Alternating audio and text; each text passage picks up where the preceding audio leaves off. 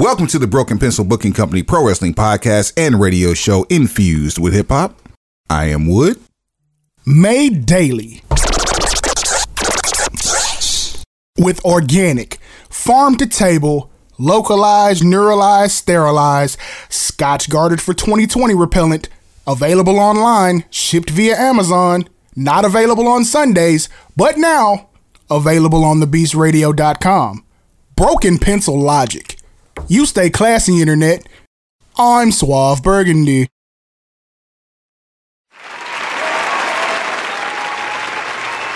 Boy, that applause was later than a girl telling you she got to talk to you at 2 o'clock in the morning. Chill out. Chill. My mind immediately went to Minister Society. It ain't mine. I had the Jimmy on extra tight. Partner. You dogging my cousin, partner. Oh man! Shouts out to Scully. Stomped in the middle of the project. Shouts out to Scully, DeAndre Bonds, and this bitch. fam. Like, how? I don't know how Buddy made it out the middle of the projects, because like, you're not supposed to get away from there. Yeah, that gut stomping was real. Like, I don't know, bro. Had they went ahead and finished their breakfast, the ending of the movie would have been way different. Yeah, I'm sure. And if we had the same cast and the same directors, like the same behind the scenes personnel in 2022 with that 1993 energy, there would have been 5 alternate endings, and 3 of them would have been DLC.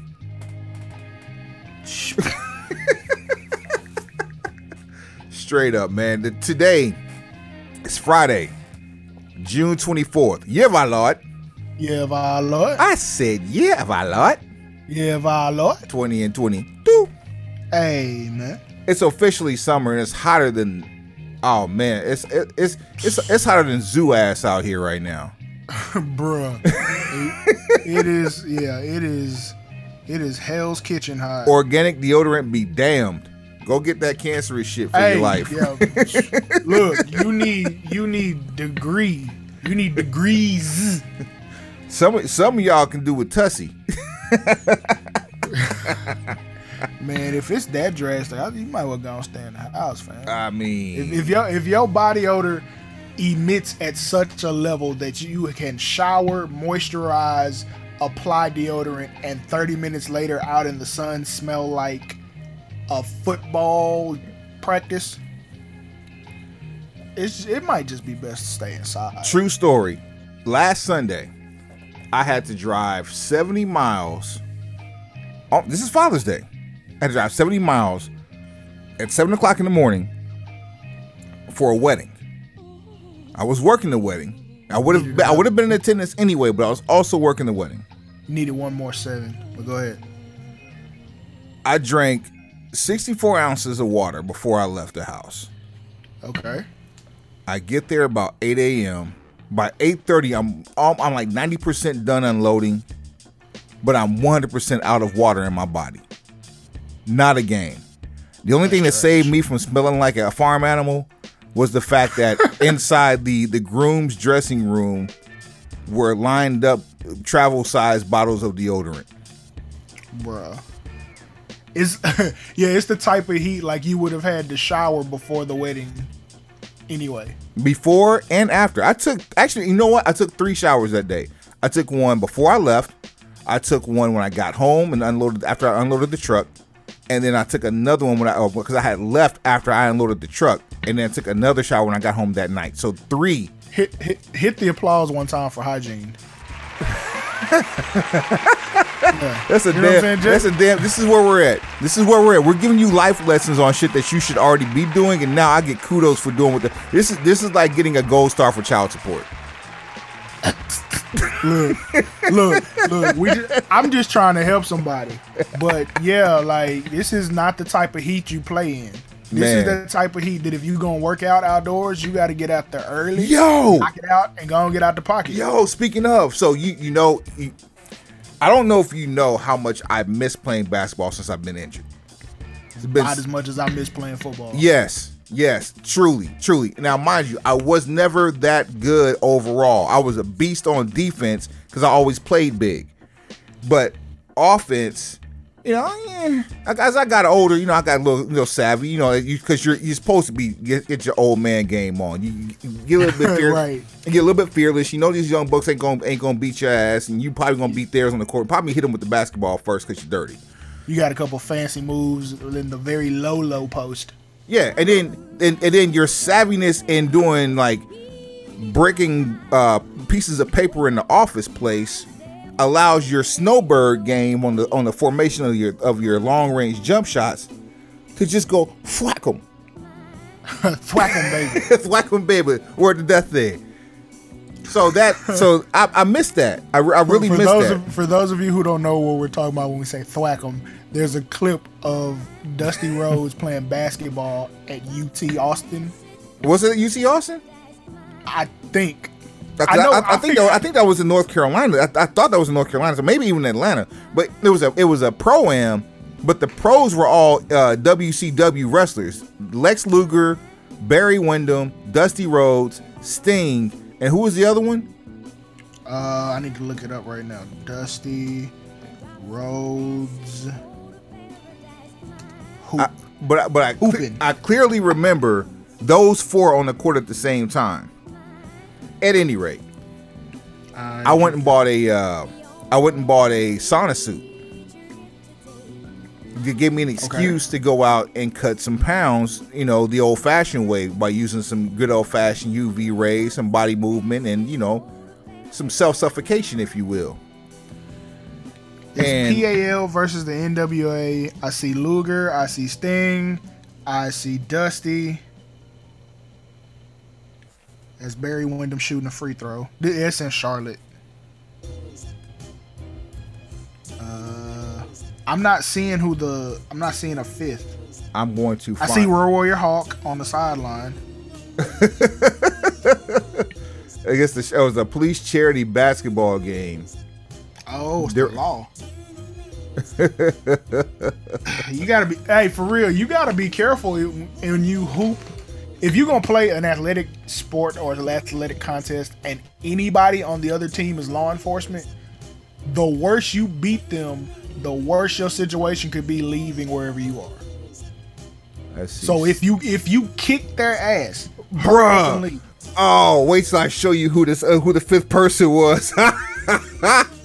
Who's the fifth? Dog. Okay, I want to ask you a question before I send this to you. Oh my God. Here we go. Oh man, I'm gonna ask you a question. Who is the most durable person in WCW history that was not a top tier talent? Brad Armstrong. That's exactly who it was, sir. Circle gets a square. Go hit that bell for a real one. Look at that picture. Look at that picture. I am outside. If I didn't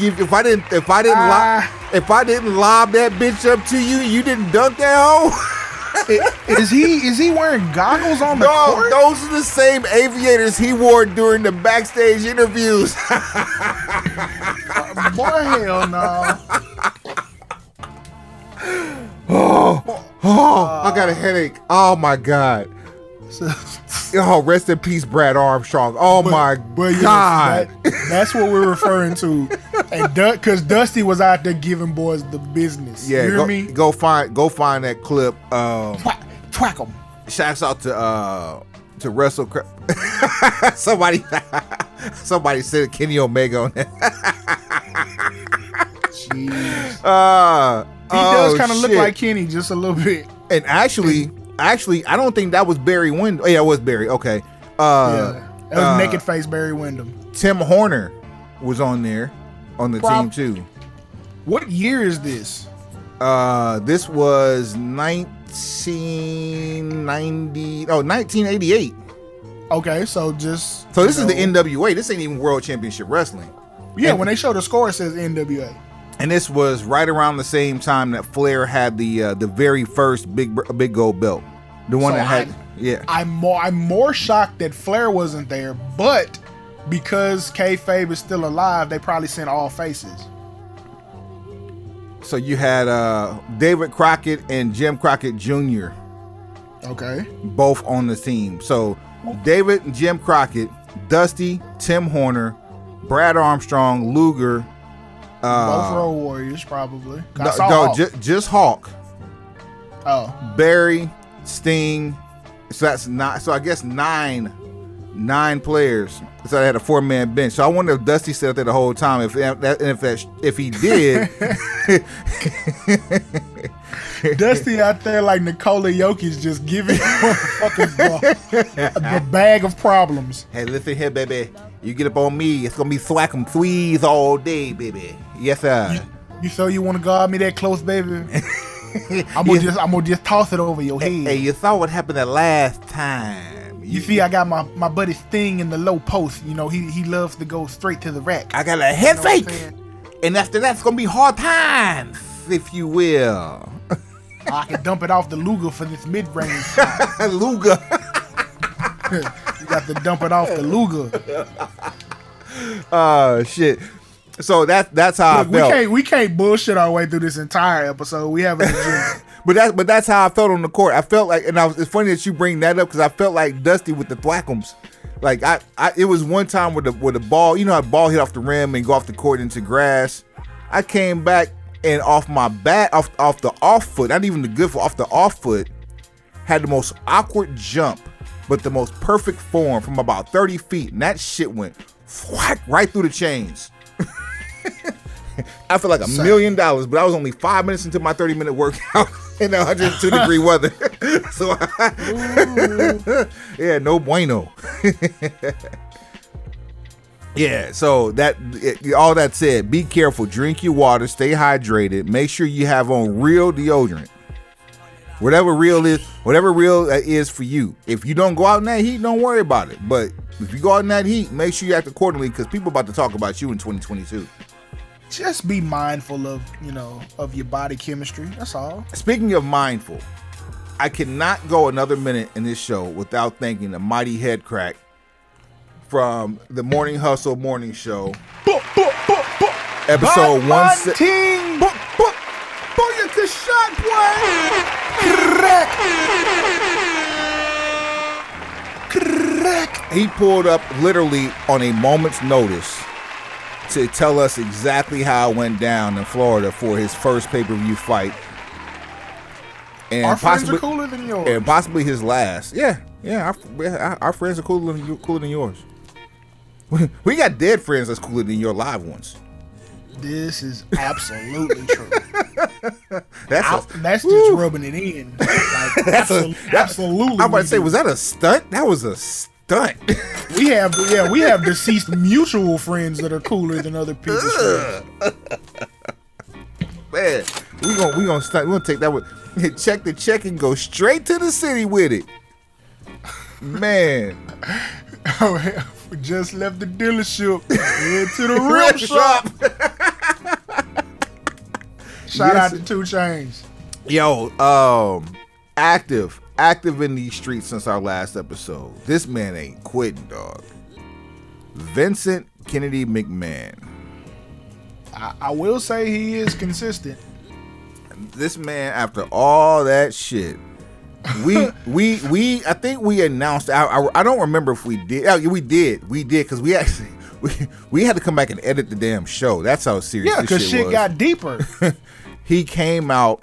It was announced that he was gonna come out to SmackDown and address the SmackDown audience. What this motherfucker do? Ain't said shit worth talking, bro. He came out to No Chance, came out sly walking, and welcomed the city of Milwaukee to SmackDown. Oh, I'm sorry, the city of Minneapolis to SmackDown. Cool. Like, as soon as you heard No Chance in Hell and saw him come out with the power walk, you knew he was on some bullshit. You knew he wasn't finna do nothing. He was not about to take this seriously. It was about a display of power or a display of unbothered in order to reassure people about the stock. Because as Vince McMahon goes, WWE stock goes. So does the WWE stock, indeed.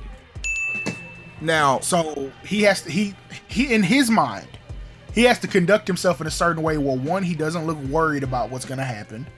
He doesn't look like he's under any great stress or pressure, and conduct himself as though things are business as usual, even though we know it ain't. Keeping it all the way funky, he doubles down, makes an announcement early in the day on Monday for Monday Night Raw that he's going to come out and address the crowd on Monday Night Raw. What does he do? He staggers out. I can't even tell if that was sober or not. Nah, okay, now I gotta go back and watch it, and I'll probably be able to do a better job of discerning whether or not he's under the influence. But not the influence, an influence. Well, under the influence of ... Because I mean, the power walk wasn't there. But he's 76. But he slid. I mean, he pimped into the ring. He jumped off the apron, fam. He's trying to put on a happy face. He's putting on. It's a front. It's a fucking front. All of this is not for the people. This is not for the brand. This is specifically for the people that are affected by stock and affect the stock. This is some shit to say, look, be cool, because I'm cool. I'm not changing how I act on a day-to-day basis, so neither should you. Otherwise, people are going to start dumping stock. They dump stock, you lose money. You lose money, there's no sale. We say yes. Yesterday, now, and forever together. My ass. He means that. He means that shit. He do. He mean it. Okay, because the moves being made signify I ain't trying to go nowhere. Not only am I not trying to go anywhere, even if I do go somewhere, I ain't going nowhere. Feel me? What that's the type of time he owns. Straight up, he's not budging off of that. So what are we talking about with that last statement, right? He comes out and announces Cena for his 20th anniversary next week on Monday Night Raw, which should have pissed off the live crowd. Like, bitch, don't come out here and promo no shit that's coming on next week. What you finna give me now? How much money I done spent? Now, I believe it was later that night or early Tuesday morning that it broke that John Laurinaitis has been relieved of his duties as the Vice President of Talent Relations for WWE, which we kind of touched on Friday. We knew that was coming. Like, and if anybody was going to lose their job and probably not get it back no time soon, it was going to be him. And we were actually, and we probably still will do a mixtape of proper candidates to fill this position. And we didn't think they'd name one that fast. But the number one choice that I had was immediately named as John Laurinaitis' replacement.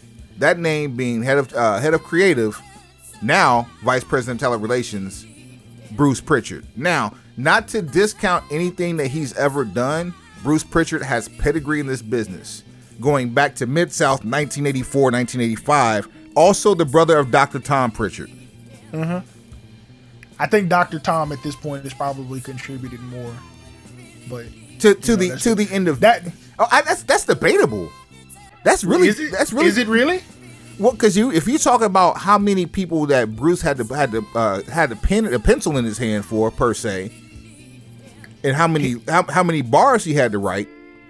I mean, but has it really been good? Like, the stuff he penned in the 80s, maybe early 90s, sure. Okay, cool. But anything after that? He's an extension of Vince.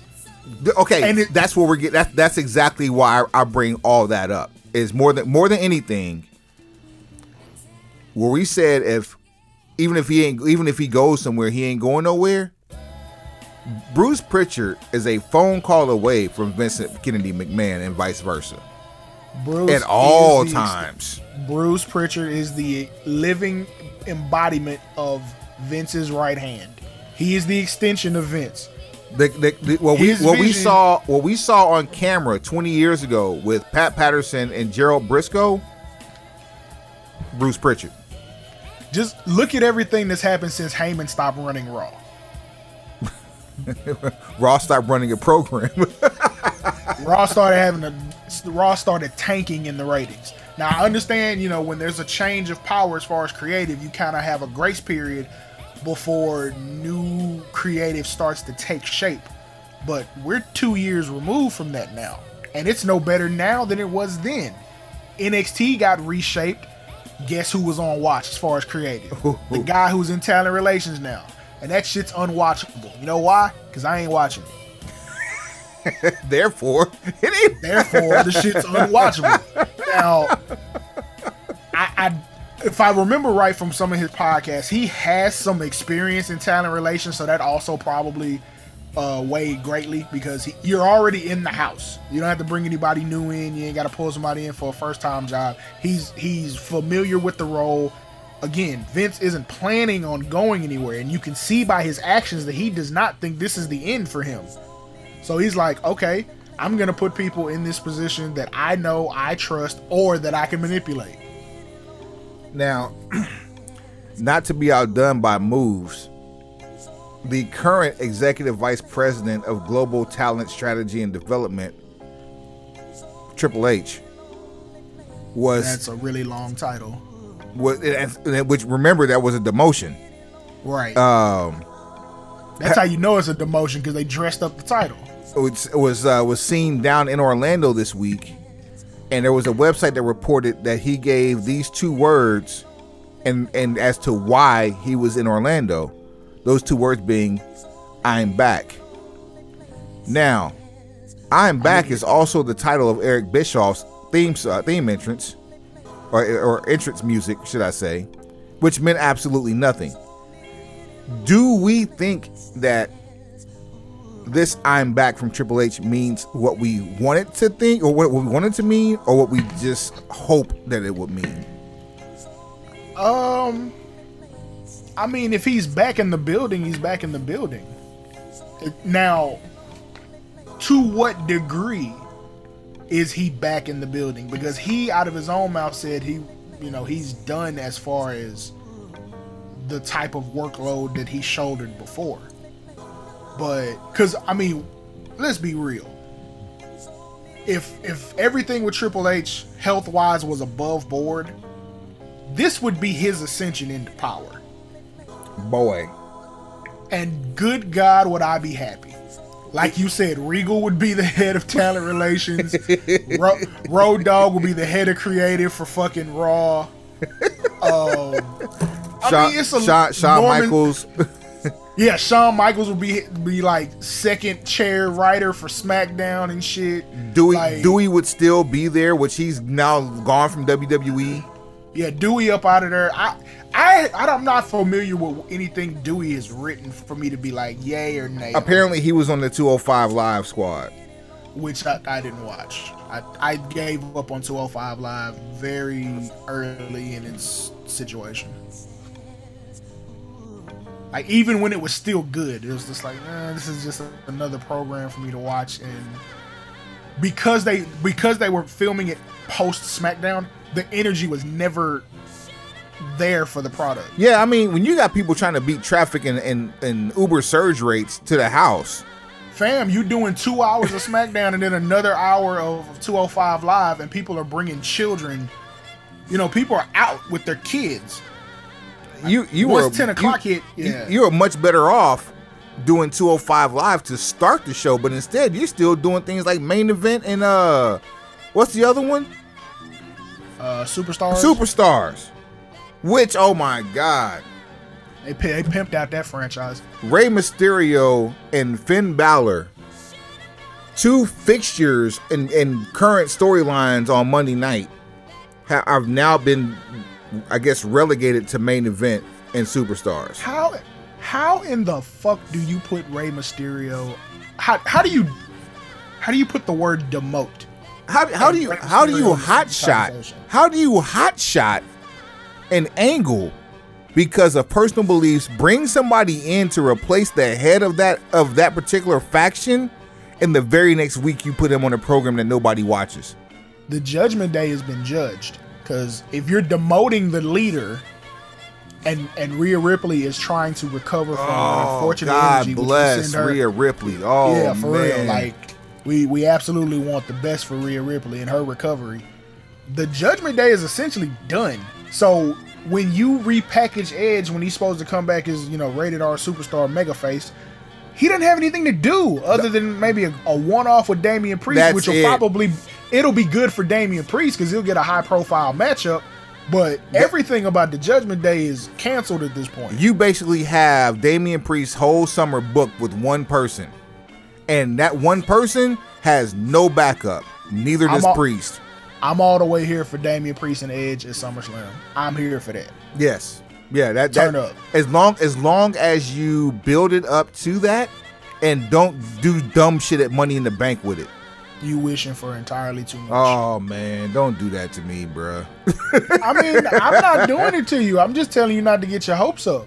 We finna watch Lesnar versus Reigns for the 88th time. Like, hell you mean, bro? Like, don't ask me not to do it to you. They already doing it. They gave us that shit like it was new.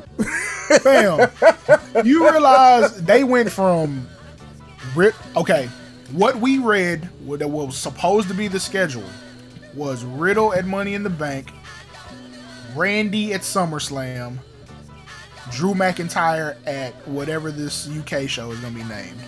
I think it's Clash at the Castle or something. Yep, Clash at the Castle.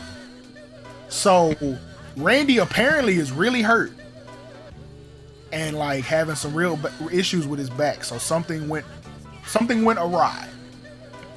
And so you didn't have the SummerSlam match. So they panicked and said, bring back Lesnar. They did it in Minnesota the same night that McMahon made his drunken let me apologize to the Broken Pencil Pusher Massive for Suave and I usually being #with the shit. We missed the lowest hanging fruit of all by not calling Brock Lesnar to the table in Minneapolis. Because we didn't think that shit was gonna happen. Like, okay. They broke the emergency glass real quick on that shit. That's what I'm saying. We didn't think they were gonna break the emergency glass like that. But at the same time, if you leak a story about Sasha supposedly being released, but now we don't know if she's released, and then you turn around and do this kind of a stunt announcement on SmackDown, you already have Roman defending his title on free TV, which does not happen anymore. It's like, oh, now we're going to reach in the bag again and pull Lesnar out. You didn't even take the time to set a match up. You waited till they had a confrontation, SmackDown goes off the air, and then via social media, you tell them Lesnar versus Reigns at SummerSlam. Last man standing. How the fuck did we get here? Like, how? How did we get here? Oh, man. And now at this point, unless you get somebody else involved that's going to take over and have a program with Lesnar, you're about to watch Lesnar take another L.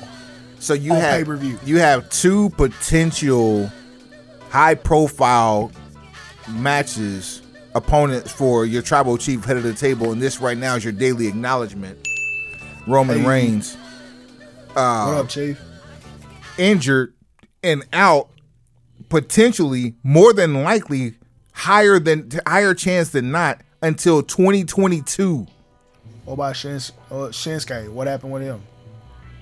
They just say no disrespect to Shinsuke. No, when I say this, so please don't jump my throat for this one. Pause. Who? Again, that's how bad they've done that man. But you know how you fix it? Put him in a match. And give him wins. Just have him beat people every week for 6 weeks straight. How do you want better? Match. How do you want better? Number one contenders match versus Brock Lesnar. How about you do that shit at a pay-per-view? They won't work together. Really? Yeah, like they don't fuck with each other at all. Ah, that's terrible. Or so I've read, and it stems back from the New Japan shit. Yeah, that's exactly why I said they should go in the ring together, because time heals old wounds. I don't think those wounds have healed. Now it could be. I don't know. I'm not there when they're there. It could be, but at the same time, we do know. Can you say Bruce Pritchard was the head of creative, and nothing that happens outside of the WWE universe matters or happens. It's like Doctor Strange. Can you imagine Kill Bill Nakamura backstage seeing Brock Lesnar? I don't like you. It would be, look, if you could actually get it done, I'm pretty sure Shinsuke could really pull off an entertaining angle long enough to end up in some bullshit with Brock Lesnar and put on a decent match. That would up Nakamura's WWE in-ring game tremendously. But at the same time, if you're not going to acknowledge the fact that they've clashed before, as far as inside the sphere of the WWE universe, they have no reason to interact with each other. The only person that would be willing to do that would be Corey Graves, not Michael Cole. Even though Michael Cole should, his pedigree is not of this sport. No, I hate to say that, because Cole's been with WWE for 30 years. I hate to do that. They just do not recognize anything that didn't happen there. Right. Period. That's how that works. So Shinsuke got a list of opponents that he could fuck with. I'm shocked that they ever did the AJ match, but that was like, that was one of their last times where they were really trying to provide people with the stuff they wanted versus the stuff, that the guys in creative wanted. So you want to know another person who I would love to see get into that title mix and actually have a full-blown match with Tribal Chief? Who that? Cesaro. He ain't even signed anymore. He's not signed anymore. That doesn't mean he can't re-sign, because he hasn't signed anywhere else. He's available. He can, but he done already had his ass kicked. He was part of that first run of people who got mowed down. Yeah, but being gone for 6 months and coming back, stranger things have happened. Look at Willie G. Fuck that guy. Exactly. But yeah, you can bring him back for that reason, but what I'm saying is, since you already have WWE Universe footage of him getting his ass kicked by the Tribal Chief, what are you going to give me different? Like, he's not going over. So what can you give me different than the first 4 times he kicked his ass between SmackDown and pay-per-views? I guess we have to see a different appearance from him in order for that to be believable. But WWE has done a masterful job of making you forget recent history. He needs to mirror Jason Statham. So just because that footage does exist, that doesn't necessarily mean that we ever have to see it on TV. They have to go to the CAC to find it.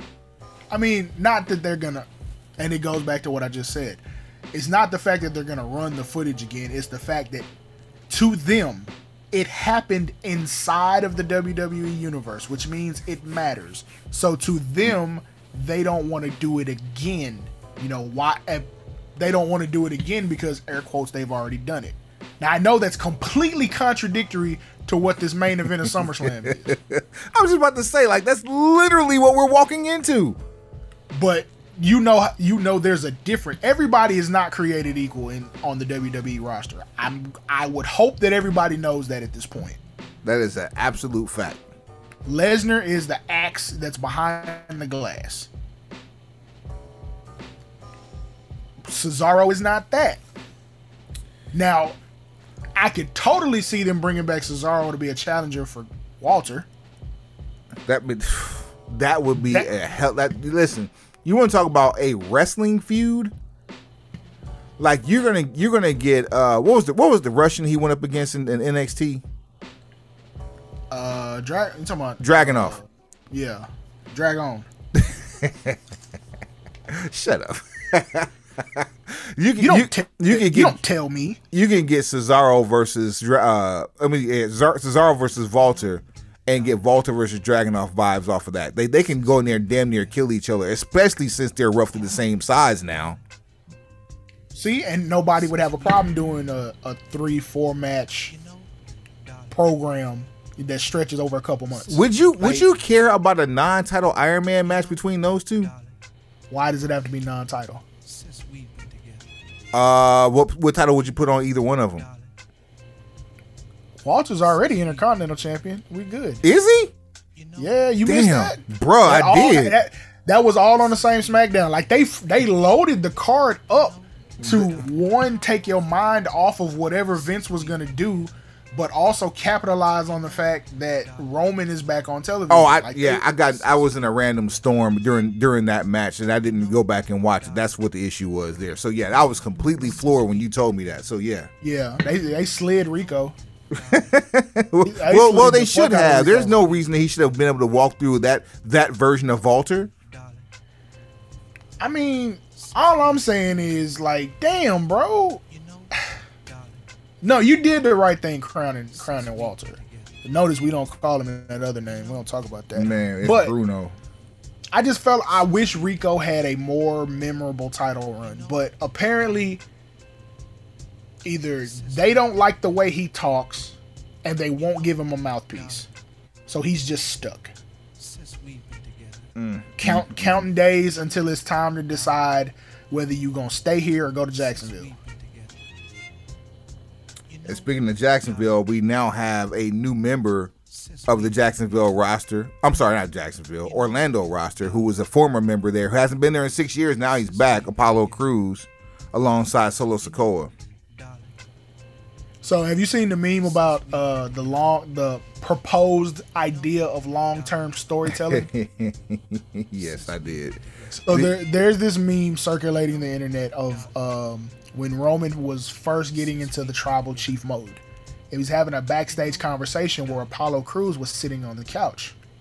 And they were, conversing. It was an actual conversation going on, which led people to believe that he might actually become a part of the faction, which, later ended up being the Bloodline, which nobody who doesn't share that tribal blood is in that faction at this point.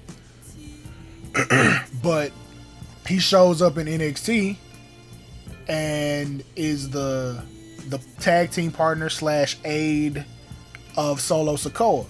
For those of you who don't know, that is the third Uso.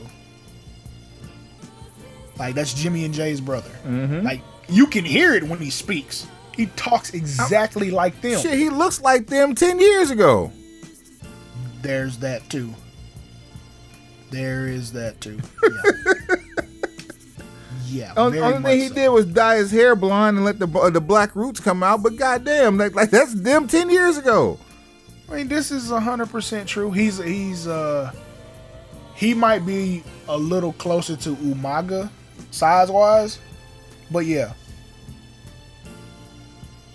pretty much.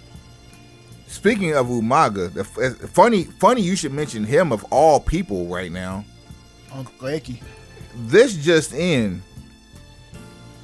A new match has been added to the Flair's last match card. Uh-oh. or Impact World Champion Josh Alexander is putting his title up on the line. I did just see that.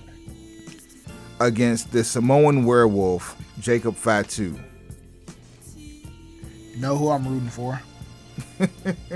If we don't, a whole lot of fucking gang shit. If we don't, there's a problem because all I hear in that match is a whole lot of fucking gang shit.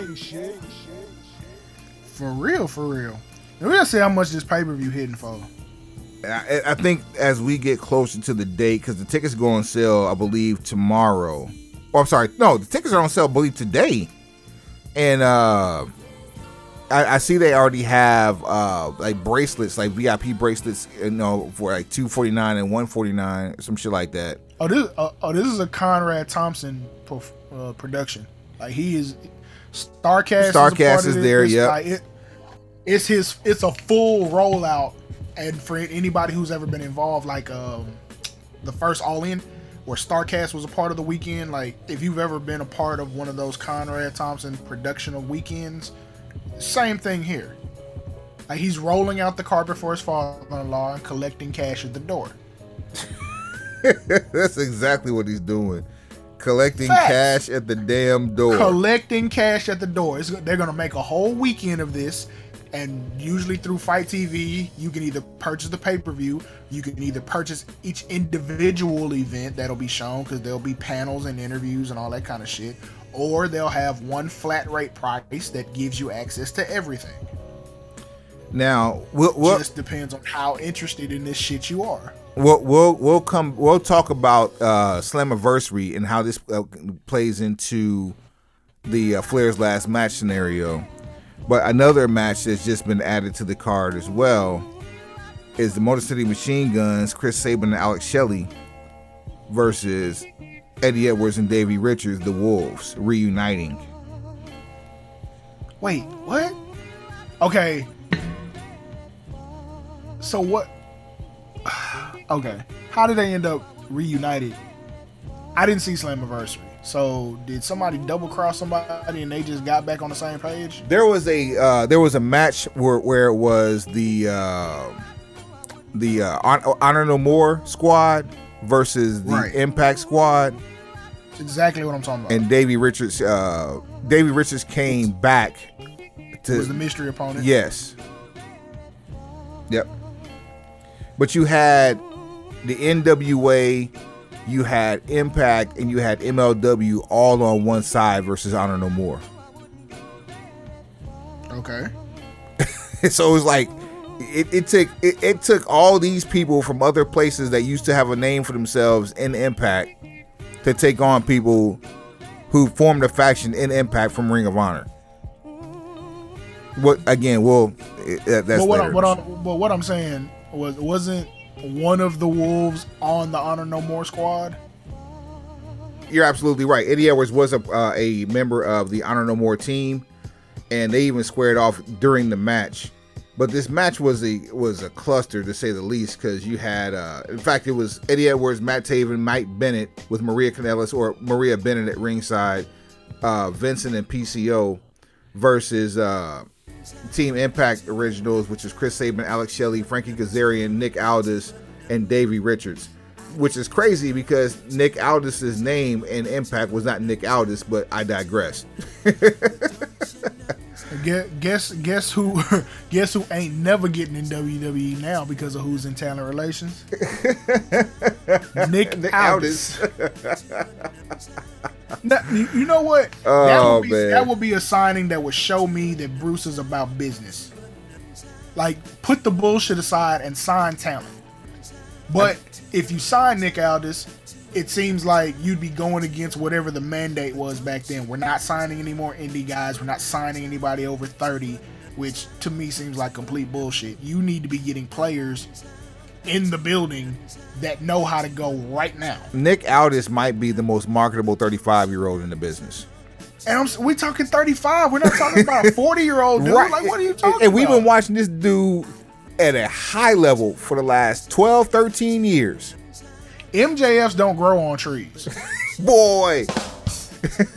For real, Maxwell's don't grow on trees. You are not about to hit that many home runs out of this crop of kids you got now. You got Carmelo Hayes, which he's probably going to be very good. He is a cut above. Right. But after that, then who? And that's me like having not given a fuck about NXT other than maybe reading some results or if something, happened. Like Ava Rain and Solo Sikoa, which Ava Rain hasn't even debuted yet. They don't want to. They don't want to be like affiliated with their I guess their bloodline, which obviously they're going to be related. And it's one of those things. Look, the bloodline is so strong right now. When all else fails, throw them in the bloodline. So you can choose not to, air quotes, pimp your legacy or pimp your lineage. I'd say fuck that. Put extra on mine, please. But if you're gonna go that route and say I don't want to pimp my lineage, I want my own lane, fine, cool. But just realize when that don't work, your ass going in the bloodline. Man, you might as well make the most of it and be excited about it. Yeah, just accept that shit because the family reunions are going to be the same regardless, but they have a little bit more meaning to them. people are smart enough to read and know who you are. So the questions are going to A always blind be, man can see the shit. We just talked about this. No, like we can see it. There are people out here dumb enough that wouldn't know it. They just think all Samoans look alike and wouldn't know that they're actually related. Oh, man. So chill. Like, don't give people that much credit. I'm done giving people the benefit of the doubt. They've shown me too many times that fucking idiocracy is kicking Darwinism's ass. Boy. You over here saying words, Suave. Don't be over here talking. Man, look, you done told these people that I'm in my bag, so I might as well not come out to the heat drop. You over here using words and thinking and shit. How dare you? The nerve of you. Somebody got to do it because apparently wrestling promotions are out to lunch. Like summer, they just clocked out for the summer. It's like fucking teachers. They just like done. Like they have school's out for summer. So while we're all over the place, let me backtrack for a hot second. Back to this Flair situation. Do you think? So we still don't know who Flair's opponent is yet. I thought it was a 6-man tag. So I'm getting to that. So apparently it was a 6-man tag that involved Ric Flair. It involved the Rock and Roll Express. It involved FTR and one other person. That has slowly dissipated, and we haven't seen anything. No. What I can tell you is that this week, Jay Lethal has expressed how upset he is that he's not part of the last match. Considering that 2 months ago we saw in-ring work from Ric Flair with Jay Lethal, why are we not to believe that Jay Lethal is not going to be the person? Is this a shoot? We don't know. No, yeah, I was gonna say, like, is he shoot upset or is this just like we don't know? Because I mean, Jay Lethal said something, Ric Flair acknowledged it. That leads me to say I don't know. Hey man, I guess we just gotta wait and see. Speaking of Ric Flair, I'm as I almost forgot about this whole shit because we do this quite often. Everybody's back accepting him, so at this point, I guess we can start back calling him Ric Flair. Well, only for these last 30, 40 days. I'm still gonna refer to him as Richard Flair every so often, but I'm, at this point, if the general public or anybody who is in charge of actually making shit happen puts forth any effort to correct any of these social missteps, if you're not gonna do it, then why the fuck should I? Courtesy of Instagram, Ric Flair. July 31st, Nashville, Tennessee, as promised, we'll walk that aisle one more time. Guaranteed this time to be the last time. So I've spent the last 3 months of my life getting ready to kick some ass and prove to anybody that's ever doubted who I am, ever been skeptical of why I got to be where I was, and then are skeptical of what I'm doing right now, buy the pay-per-view. I've been the man my whole life. Since 1981, I paid the price, I've blood and sweat, I've cried, I've done it all. July 31st, I'm gonna kick someone's ass. And there's 9,000 people that are gonna stand up and say, fuck! Ric Flair is still the man at 73 years old. And to try and do what I'm gonna do, which is make people hungry for real wrestling. Real wrestling, not shit that's scripted or written down, not stuff you gotta memorize. Shit that you think about your whole life. You live with it.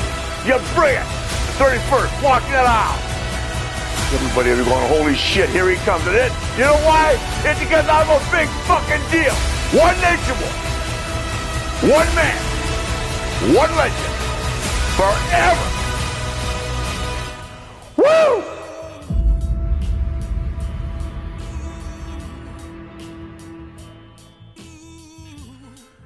Yeah. Okay, Rick.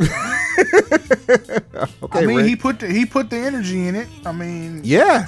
I still can't help but think that we about to be watching this last match for real.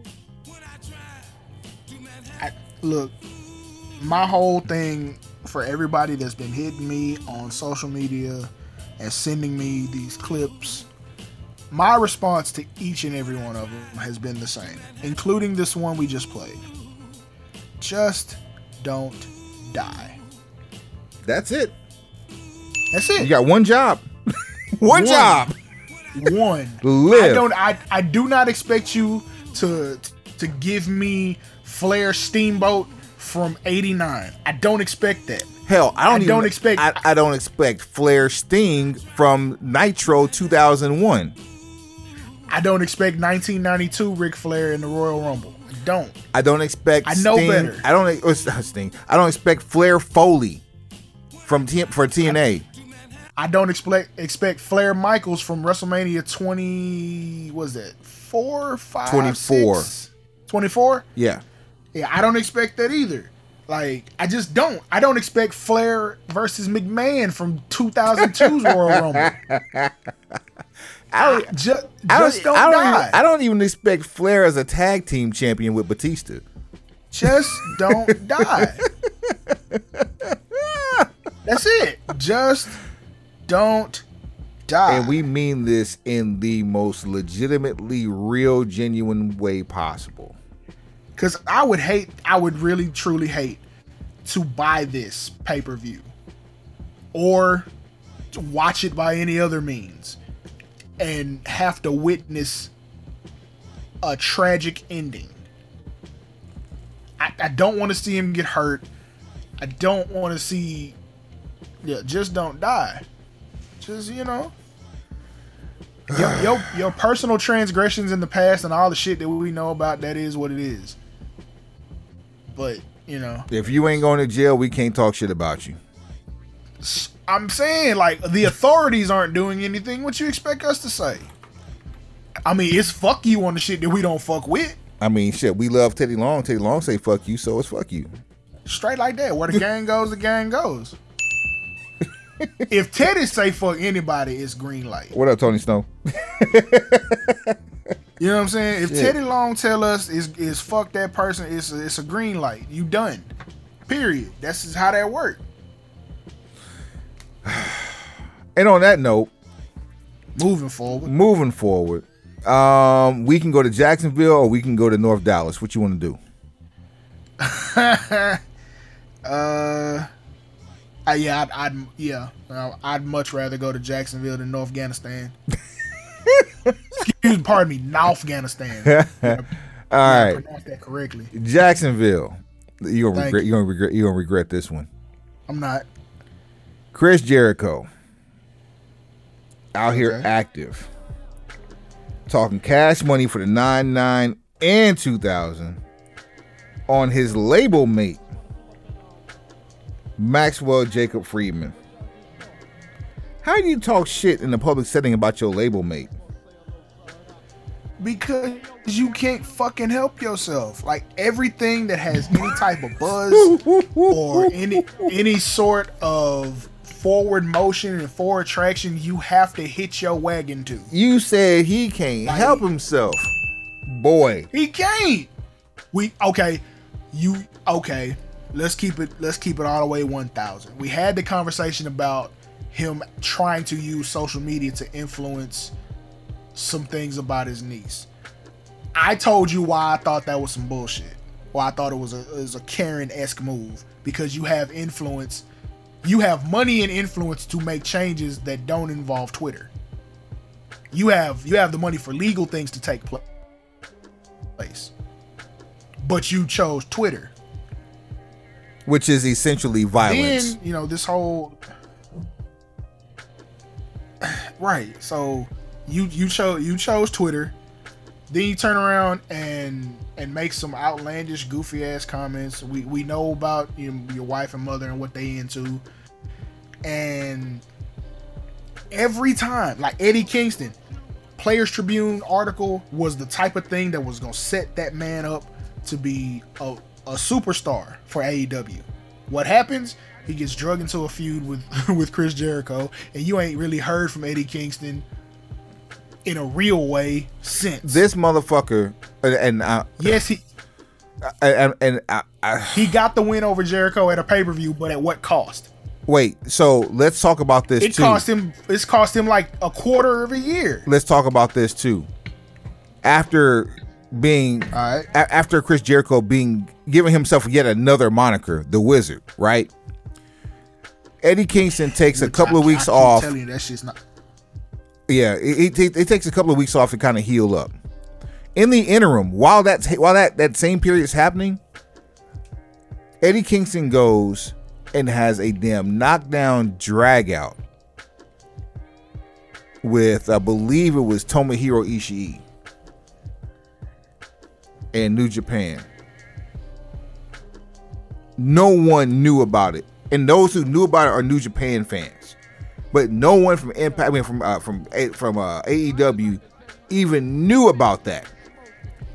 It's not right for a person of Eddie Kingston's caliber to have a match against a legend like Ishii and no one give a shit about it. And I was right. It was Ishii at Capital Collision. That makes absolutely no sense to me. And why does that happen like that? Because it's all in reaction to this fucking Wizard allegedly, well, not allegedly, throwing a fireball in his face on AEW television. Again, yeah, now we done pimped out fireballs. Nobody else in wrestling can throw a fireball for 5 years because this motherfucker just been... He threw 5 years worth of fireballs. In 5 weeks. Because I'm a wizard. Get the fuck away from me, bruh. He has subtitles with that shit now. Like that's so. Ugh. So let me read you this quote, and I want you, when you hear it, I because I know you're about to go off when you hear it, but let me get the whole quote in. Quote, oh, absolutely. His character would be watered down in WWE. He's better off staying in AEW, but again, don't stick your finger in the light socket. You tell a little kid not to do that, and they're going to do it and see what happens. I did it to come to AEW. I walked away from WWE. When I signed my AEW contract, excuse me. When I signed my AEW contract, Vince McMahon said, "Can you get out of it?" No, you told me to go here. On bullshit, ain't you? Me? Yeah, it feels that way. Little reflux, but no matter. I'm still here. Said the same thing happened when I left WCW to come to WWE. Sometimes you got to take a chance. If you believe in yourself and you feel you aren't going to get your dues, then you go elsewhere. Let that sit for a second. You just contradicted the fuck out of yourself. That fast. And I'm also reminded of Cody Rhodes when he left WWE. I digress. This is the same. Oh, well, hold on. I'm not done. Not done. Why the fuck is this so long? Pause. So if Max or Cody, if they want to go elsewhere, that's kind of the way it goes. That's pro sports, and that's what pro wrestling is. You have got to have the best team possible with the people that you want to be there. Unquote. Now, did you hear it? I heard that convoluted bullshit. The self-proclaimed sports entertainer. Where do I start? The self-proclaimed sports entertainer just referred to professional wrestling as a pro sport. Go. Okay, congratulations. I'm glad you referred to it as a pro sport. That's probably the best part of that quote that I had to sit through. You're talking about the same guy who, when he finally figured out that WCW wasn't looking to use his talents the way he wanted them used, left for WWE. The first time. Takes his sabbaticals, leaves to air quotes freshen himself up. He'll come back with a different character. Not once. Or a different version. Not once. Thrice. Shit, is it just 3? Okay, so we had Save Us Jericho. Uh-huh. We had this is after Y2J.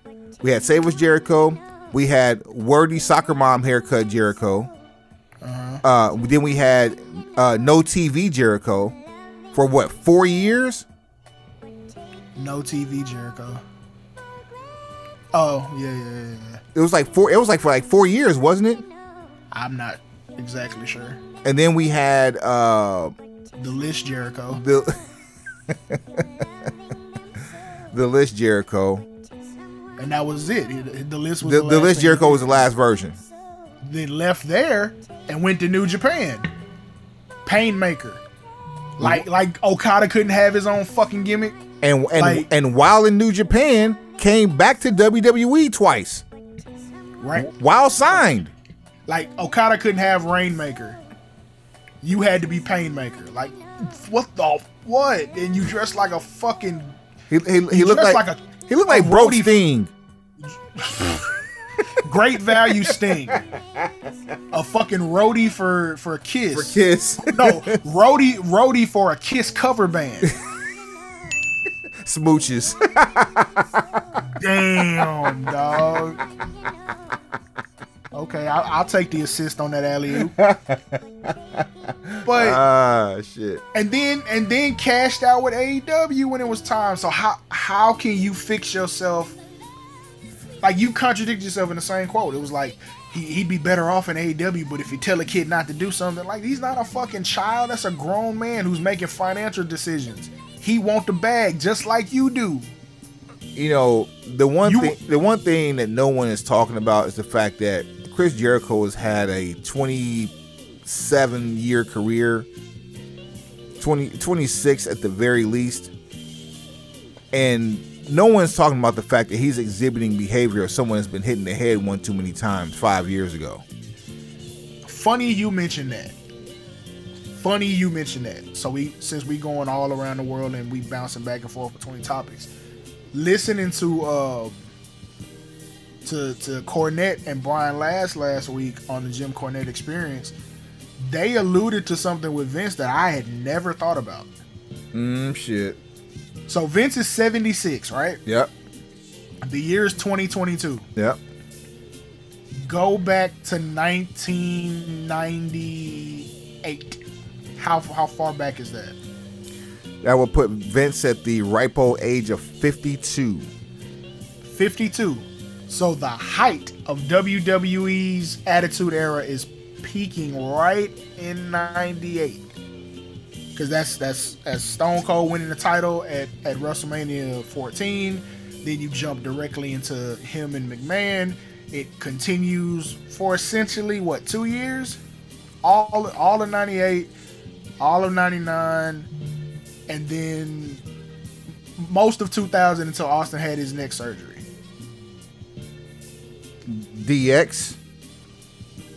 Yeah, you can count that shit too. But like, how many unprotected chair shots to the dome piece did he take? I mean, shit, SmackDown started in 99 and the Mick Foley Rock shit happened in 2000. So we're talking about not even someone named Jericho, or I'm sorry, named McMahon rather. No, but what I'm saying is all these blows to the head that Vince McMahon has taken over this period of time. Oh no, I'm with you. At an elevated age, because then you still have the shit he did with Flair in 2002. Like, he's wrestling semi-regular from 98 probably to 2006, because he had a couple WrestleMania main events. He had one with Brett, he had one with Shawn Michaels, he had one against Shane. Didn't he have one against Hogan too? But yes, yes, he did. All of which are bloody brawls. Like, he bleed every time WrestleMania comes around and Vince has a match. He bleeds and he gets hit in the head. I don't know what other 50-year-old person you can start banging in the head and shit be all right. I'm about to say, like, and this is what we're not emphasizing is the fact that Vince started wrestling north of 50. All of his in-ring body of work happened north of 50. I'm not even 50, and I can't take getting knocked in the head by a door. We're talking about a fucking chair. You're going to have a seat and then wait for the room to stop spinning. Now, obviously, he's a physical specimen with all the things. Genetic jackhammer. Yeah, all that. Yeah, whatever. But the brain doesn't do any lifting. There's a whole lot of shaking. Yeah, that's it. And you only have so much room between the brain and the skull, and once they hit each other, the brain swells, which means there's even less space for the next time you get hit in the head. Ask Chris Nowinski how that works out for him. Literally. How many football players have we lost due to the effects of CTE after the fact? And these guys were in their 20s when they did this. 20s, late, early 30s, or early to mid 30s. I mean, even the unmentionable had the brain of an 80-year-old when he died at 40. So, what they said when they brought it up, which it floored me, was like, are some of these moves attributed to that? And is that the basis of these NDAs? Because, like, what else are you going to not say? Like, Vince don't give a fuck about cheating on his wife, because this ain't the first time it's gone public that he cheated on his wife. They're apparently estranged. And have been for quite some time. Right, so, I mean, Vince essentially out here living like a single man, but at the same time, what would you have them not say? I guess, you can't speak disparagingly about the company. You can't give the details of what happened when, me and you hooked up. So I guess if he likes to eat grapes while getting topped, you can't say that in public. But again, Vince can't say shit. The party involved can't say shit. Right. The person who perpetuated this, as much as I tried to defend him and on my own volition, Suave told me, nah, B, fuck that. He's slowly proving that this is exactly what it looks like. A hit. A professional hit. Now, here's where it gets grimy. First of all, this is the best storyline in wrestling. If this was actually playing out on weekly TV, this would be phenomenal. The fact that it's making news rounds, let me back up a little bit on that, Suave. Imagine if the person that we're saying is perpetuating a hit is the mastermind with the pen behind this. That would be remarkable. Listen. It really would be. That would be some remarkable television. However, McMahon, as much as he may be out to lunch mentally, he always gives me shit that lets me know he's still there. Because it's the chess moves. It's putting Stephanie as the acting CEO. Oh. It's putting Pritchard in talent relations. Oh. All of a sudden, Triple H says he's back. So now it's like a family's last stand. Trifecta. Fuck around and find out Shane comes back and picks up a role. Like Shane decides he's going to take over creative. For a nominal fee, my G. You know what I'm saying? Straight like, all I'm saying is, like, they are playing great defense. So if the plan was to get him out of the paint and someone else assume power, and then basically you navigate and exercise your right to sell or whatever you were planning on doing. Just remember, the coward lives to tell how the hero died. John Laurinaitis just took a bullet for John Laurinaitis just took a bullet for Vince McMahon. Fuck John Laurinaitis. Say that again. The coward lives to tell how the hero died. Oh my God. There's so much truth to that. But this has all the earmarkings of a professional hit, because how do you clean house? You roll a grenade in. You want to clean house, you throw a grenade in the doggy door. Bad man team. Booyaka shot, boy. This air quotes leak is the equivalent of throwing a live grenade through the doggy door. Goddamn. Grand Theft Auto, where you at? You feel me? Like, that's where we are with this. Just so happens, McMahon still is smart enough. Will forever be. Then, now, and forever, smart enough to actually have a contingency plan. Like, apparently, he knew.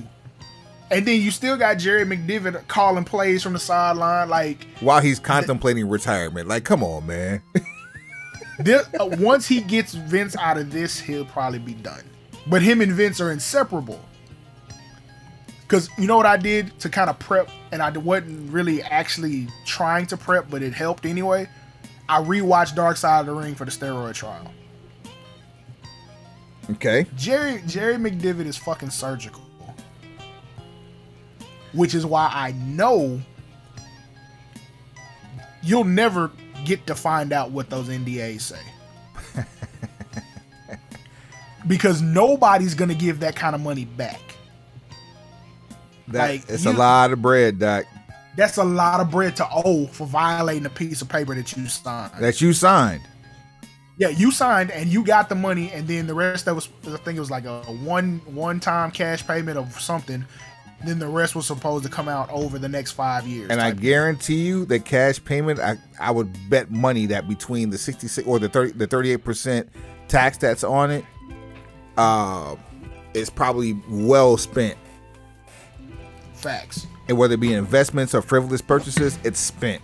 Call it a night. Yeah, whatever came out first has been spent. Absolutely. So you don't have it to give it back.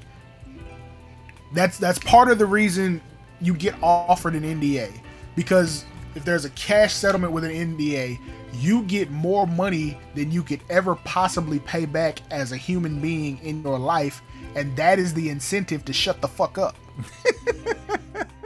Because if you violate that agreement, you don't have the money to pay back, plus damages, plus lawyer fees. You gonna be naked and cold in the street. So all you gotta do is shut the fuck up. Man, let's keep this shit moving, because I'm sure by this time next week with the show, we gonna have more activity on Mr. VKM himself. Somebody gonna be done fell out the trees. Where were we before I went back to that? Before that getting hit in the head shit. We were talking about Jericho getting hit in the damn head. Man, I'm out. I'm really like listen, I don't know, I don't remember, and I hope we didn't at this point, but I think we did. But he has or had the propensity to be legitimately one of the GOATs. He's talking his way out of top 100 all time. Just shut the fuck up so we can enjoy you. And in fact, no one even wants to enjoy you. Now people just want to tolerate your ass. Shut the fuck up so that can happen. I'm not one of those people who hold him in that high regard.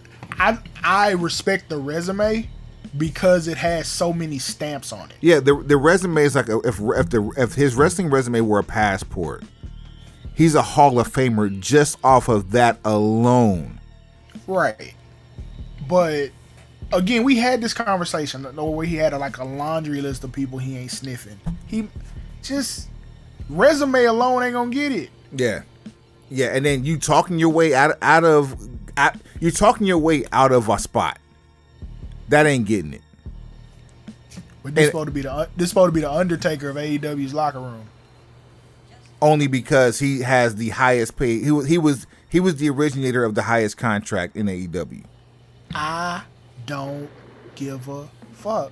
Highest paid contract in the room has nothing to do with leadership, bruh, at all. Especially when you're on camera acting like a fucking 3-year-old. Because I'm a wizard. Slammiversary 2020. Slammiversary 2022. Stop trying to channel my inner Elmer Fudd here. That's bad. This was the whole Dustin conversation from earlier. Whack 'em, baby. Rich Swann versus Brian Myers for the Digital Media Championship. Brian Myers wins that bad boy and dedicates his victory to his homeboy Matt Cardona. Super dope shit, but the match was meh. Reverse Battle Royal, same. First of all, you missed me with the Reverse Battle Royal. We talked about this shit a few weeks ago when AEW was. We thought they were about to pull that shit off, but we're glad they didn't. The standout here, and God bless, you had Stone Cold Shark Boy in the match. Not to mention Stone Cold Action Mike Jackson. Suave.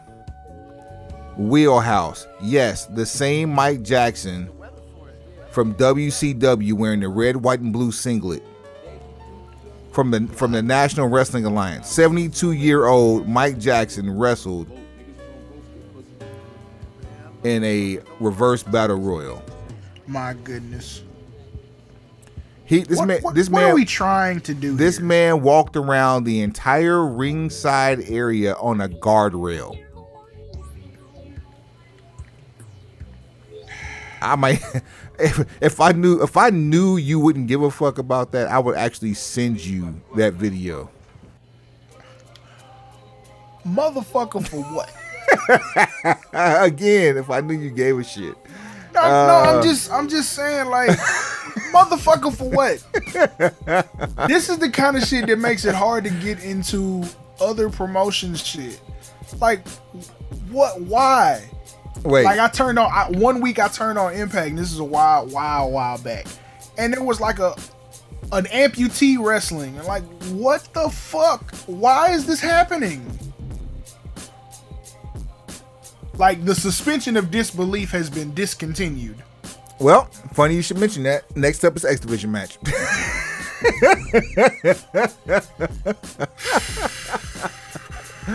They brought the X Division Ultimate X match back at Speedball. It was the player from the Himalayas involved. Speedball Mike Bailey. No, Trey Miguel, Andrew Everett, Alex Zane, and Kenny King. And Andrew Everett was replacing Jack Evans, who was, God help him too,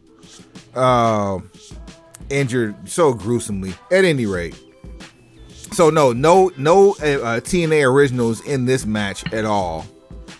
Only slightly better than the previous two matches, but the standout moment here was a 5-person Tower of Doom. So, like you said, suspension of disbelief. Yeah. Yeah. What you want me to say? Not like, what? So, Knockouts Tag Team Championship. You already knew that the Influence was leaving Impact as they took on Rosemary and Taya Valkyrie. So it goes without saying that your winners, Knockouts World Tag Team Champions, are Rosemary and Taya Valkyrie. Speaking of Taya Valkyrie, shouts out to Taya Valkyrie on becoming the first ever MLW Women's Featherweight Champion this past weekend. So she got 2 belts over the weekend and 2 different organizations. That's active. That's cool. Let's see what else. Monsters Ball, Sami Callihan versus Moose. Moose did not win. They brought out the thumbtacks. I mean, you know. For the Impact World Tag Team Champions, the Briscoes versus the Good Brothers. I'm losing interest. Your winners. Impact World Tag Team Champions, the Good Brothers. And I'm only booing because I like Good Brothers. I'm only booing because the Briscoes deserve so much better. We've had our conversations about the Briscoes in the past, but we ride for them. I mean, they on TV getting a check, so I'm happy for them until we figure out what's going on with either Ring of Honor or if we can come to an understanding with the suits and TNT. Like, this is the best we're gonna get, so enjoy it. Just be thankful, people that you like or that you appreciate their work, that they have a place to work and they're getting a check and they're on television. Could be worse. Could be worse. And speaking of could be worse, the final match of the night was a 10-man tag team match. Honor No More versus Impact Originals. Frankie Kazarian hit a flex capacitor on PCO from the top rope. It damn near killed PCO. Earl Hebner, God bless him, he came and counted the fall, and of course that was 2 days after losing his brother Dave. Rest in peace, Dave Hebner. Also, man, rest in peace to Tim White too from WWE. We'll dedicate this show to them and a 10-bell salute at the end. But man, 2 of the GOATs passed away this past weekend. and for referees. Super rough. There was a Queen of the Mountain match for the Knockouts title. Deonna Purrazzo versus Chelsea Green versus Tasha Steelz versus Jordynne Grace versus Mia Yim. Your winner, Knockouts Women's Champion for her second reign, Jordynne Grace. On the show, you have videos from AJ Styles, who was voted the most impactful wrestler for over the last 20 years for Impact. Mickie James was there, a special enforcer for the Queen of the Mountain match. Dixie Carter brought out Eddie Edwards. Oh, I'm sorry, brought out Davey Richards rather, for Team Impact. And let's see who else. Sting had video. Like there's so many people that are still around that should have been either in attendance or doing videos, but like the fact that you didn't have the only Impact original that you really had there in attendance were James Storm and Chris Wildcat Harris, AMW, America's Most Wanted. They came out and had a beer toast to Beer Money and to Beer Monies to Beer Money to the Good Brothers and the Briscoes at the end of their match, and basically saying sorry about your damn luck. At any rate, just a little bit of nostalgia, but for a 20th year and considering the times that we're in, not a bad show at all. Speaking of 20th year, 20 years ago in WWE, the best damn class of OVW shows up one by one, led by arguably one of the biggest money makers in WWE history, John Cena. He'll be celebrating 20 years in WWE as of next Monday on Monday Night Raw, and will be in attendance. So I believe we're going to have a Summer of Cena. Shout out Jake One. I got a feeling we're going to have a Summer of Cena. I mean, we should have had more of a Summer of Cena last time, but we knew what was happening. Same thing. And the proposed matchup that we've seen the most for SummerSlam during the Summer of Cena is his mirror image. Yeah, yeah. WWE's Gemini Man, Austin Theory versus John Cena, which I'm not mad at it at all. It's gonna get Young Bucks some much desired experience. I mean, let's keep it a thou wow. If there was a movie that was going to be made on John Cena's wrestling career at this very moment, the only person that's fitted to play that role of John Cena would be Austin Theory. Factual data. Can't argue with it whatsoever. Don't know if that's the look he's going for, but that's the look he got. I mean, it's not much he can do to change it. Like it's genetics. You play the hand that you're dealt. Okay, the shit that they're doing with Ezekiel and Elias, you could do if you wanted. Like, they gave Elias nut hair on his beard. I swear to God, I thought that beard was gonna come off. And if KO should have snatched that bitch. He a fraud for that. That's the first thing I would have done. It's like, this beard isn't even real. Yank. Oh man. And now they've added a third. So apparently Aaron Rex has some shit he's gonna do coming up. So he will be part of them. I don't know this for sure. I'm just guessing, because if you're gonna add a third, look, it's hard enough to pull off Elias and Ezekiel. To add a third, a la Mick Foley, you're gonna need some camera tricks or at least an extra body. Dude love. That's essentially what we have, and now, like, it gives you the idea that Ezekiel / Elias / Elrod should do the Mick Foley thing in the next Royal Rumble. He needs to have 3 slots. Elrod, huh? Elrod. Of all the names that we listed for what the guy could be, back when Ezekiel came, they got Elrod. Like, what the fuck? No, Elvin. No, you could have named him Elvis to play off this fucking movie that's dropping. What are other names with E that we could have used? Edward. Eugene. Nick Dinsmore could use a check. Boy. Why we ain't showing Nick Dinsmore no love? Evan. Let's see here.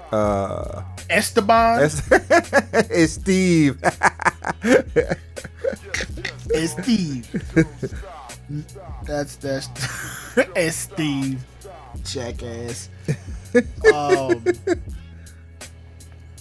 Yeah, but you get the point. Yeah. I mean, anything but even Elroy is better than Elrod. That's what I thought they said at first. Elrod. But keep in mind, KO is French Canadian.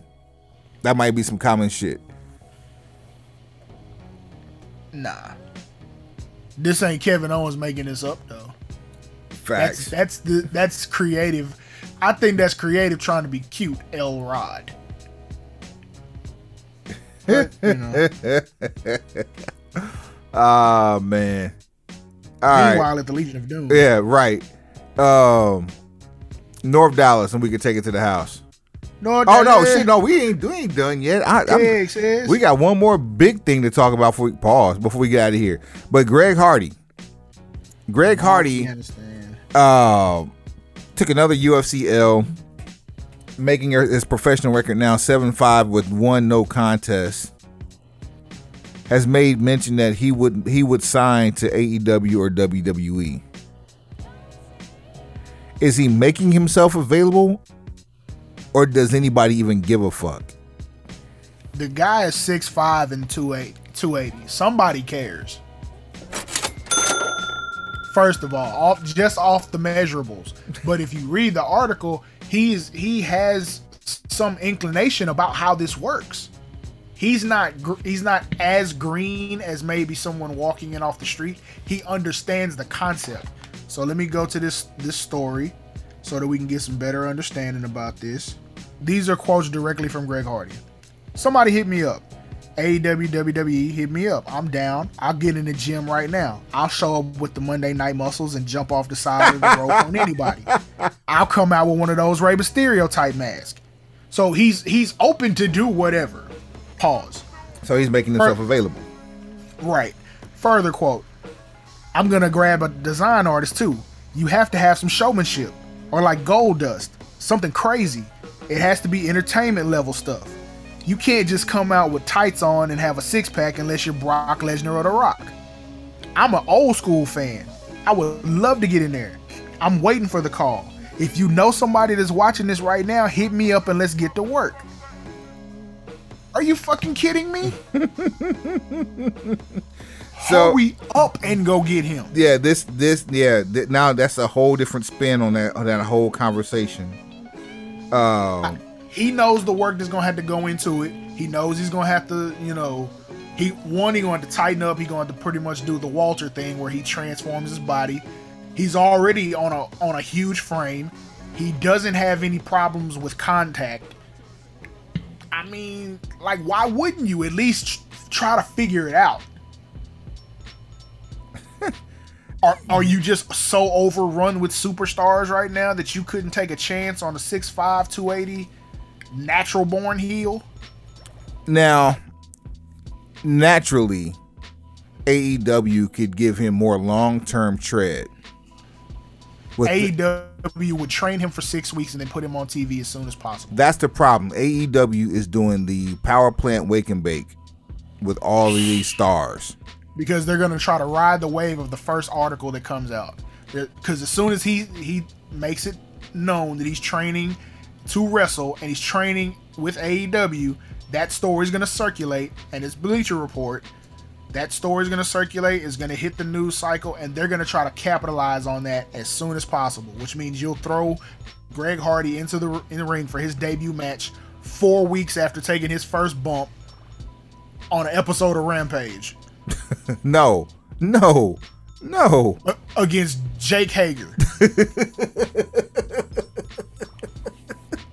In a bowling shoe, asshole, ugly affair.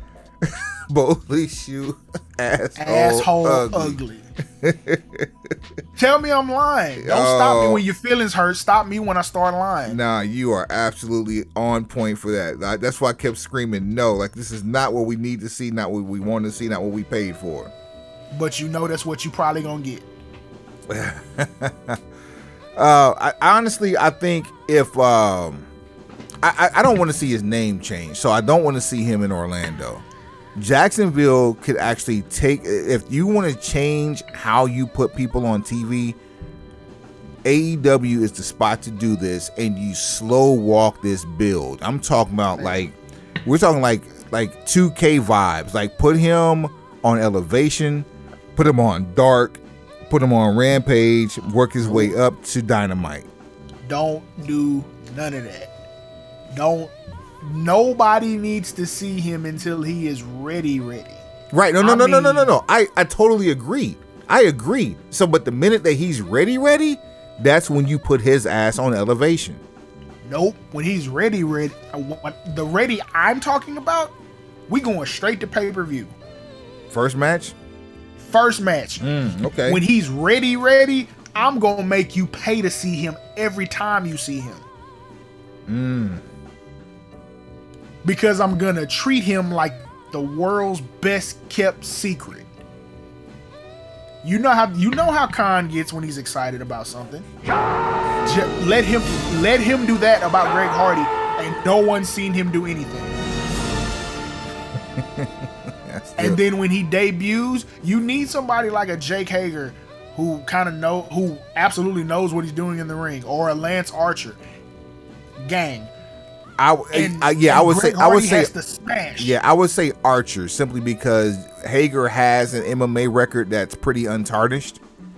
And I don't mean they got a real life bare knuckle box. No. I know that. Like, I know exactly what you're saying. Plus, Jake Hager does good business.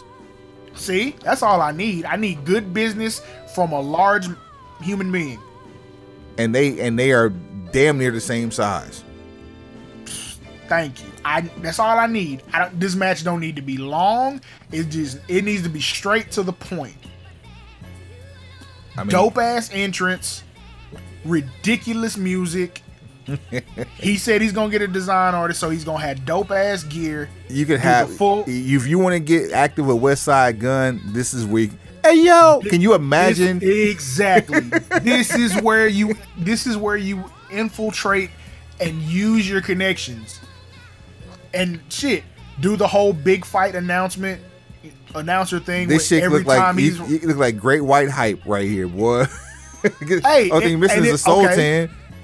Facts. So you want to take it a step higher? Give him a mouthpiece. Guess who his mouthpiece should be? Come on, Stokely, man. Stokely out the way. Hit the bell. Hit the motherfucking bell. You might not ever hear him speak. You don't need to. He's a killer. Period. He wears sunglasses every time you see him. He's too big for for the promotion. That's like, big. That's big T for the AEW streets. That's what Greg Hardy could be. Mr. Pay-per-view only, Greg Hardy. That's nasty. Oh, that's nasty. Man, look, somebody need to drop some shit sell me mine. Cause for a nominal fee, soon to be a phenomenal fee, we'll take some of this broken pencil knowledge, slice it off, and put it on your plate. And then break the plate over your forehead. I'm just, bruh, look. People are already gonna hate him because of the real life shit. So play into it. Now, wait. Now you said something. You said people gonna hate him for the real life shit. And if for whatever reason you fuck up and let him come up on Dynamite or Rampage, where's your argument? And I'm not talking about you or AEW, but where's your argument, TNT, TBS, Turner, for the Briscoes and for MJF? You know what the argument is. No, I don't. You know exactly what it is. What did the Briscoes do? Who did the Briscoes offend? Them people. In the grand scheme of things, who did the Briscoes offend? The pronoun people. Right. There you go. The LGBTQIA plus community. Now, who else were you asking about? MJF. We know MJF just broke the number one rule. He went one step too far. He tried to go for. He broke the fourth wall. Yeah, he swung. He broke the fourth wall, but then broke it in a way that you can't shake back from. When calling him a mark, cool. We've already had that conversation about that word has nothing to do with the comparison that other guy made. Fuck that guy. But when you say fucking mark, and you got on live television. Right, on live television or live delay. So they were able to bleep it, but it also, on the house mic, everybody heard it. You went one step too far. Had he done that same promo and not dropped an F-bomb, he'd be fine. He could have dropped a hot damn and been all right. Yeah, you damn Mark, you effing Mark. He could have done any of that, but you can't drop F-bombs, and there are multiple F-bombs now. There's the F-bomb we all grew up with, and then there's the other F-bomb. You can't drop either one of those. One of those I drop on here weekly. The other one I've never said on here. Right. Figure that one out. The other one, British cigarette. Oh.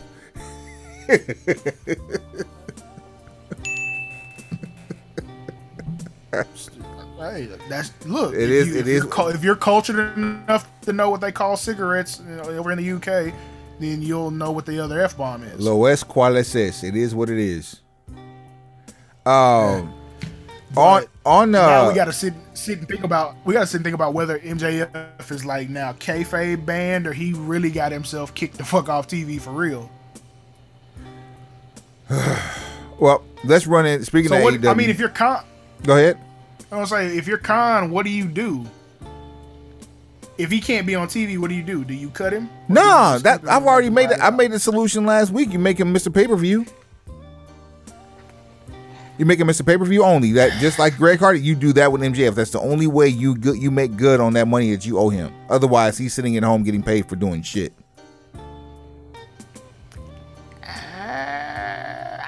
Look, I don't know. Because if that's the case, you could have done pay-per-view only for the Briscoes.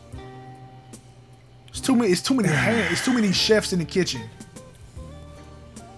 Yeah, It's too many. And then you also had two different avenues with the Briscoes, and they only deserved one, which was AEW. They don't deserve ROH anymore. Well, once AEW's on Vice, we can fix a lot of this shit. That's how we'll fix a lot of this shit. Oh shit! We'll get season 4 of Dark Side of the Ring and everything. Hell, we'll get that MJF promo in totality. Boy, we'll get some real smoke because Khan also just buy Vice altogether. I'm just glad New Jack ain't still here. Rest in peace, because he could have been on. If AEW gets on Vice and New Jack is on there, we hearing all types of shit. Oh dear. That's why I swear that's why I want them on HBO Max. I want them on a cable network, like a premium cable channel, so they can really go hard. Oh man. Just lean into it. Really go hard. Hell, if you only did Rampage on there, just so you could go above and beyond the Call of Duty. Like we don't have what would be considered adult content in the pro wrestling space. Well, they try that shit with that Urban Wrestling Federation, but cringe. Yeah, I need adult content, not pandering and not. Yeah, I don't need that other shit.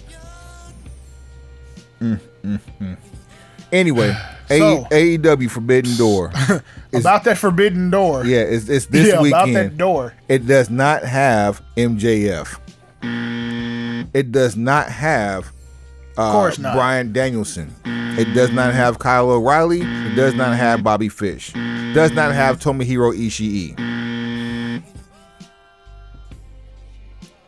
What does it Door have? seems more like a window, don't it? Doggy door. Forbidden window. There's Forbidden doggy door. Man, there's a trios match featuring Chris Jericho, Sammy Guevara, and Minoru Suzuki versus Eddie Kingston, Wheeler Yuta, and Shota Umino, or Umino. It just feels like they threw some motherfuckers together.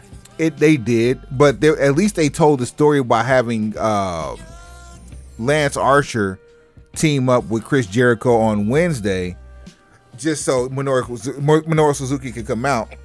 Because if you don't know, Suzuki Goon. It's so fucking convoluted. So convoluted and thrown together last minute. It's just like, just you wait, because there's man, I forgot to cook.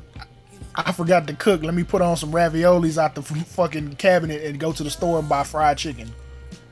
A winner like take deli section. A winner take all IWGP versus Ring of Honor World Tag Team Championship match. FTR versus the United Empire, which is Great O'Connor and Jeff Cobb versus Roppongi Vice. The Trent Beretta Rocky Romero version of Roppongi Vice. If anything happens other than FTR carrying more gold, I'm gonna fucking lose it. Like, you're carrying gold for a brand that has no TV other than sharing time with AEW, and it's not even weekly.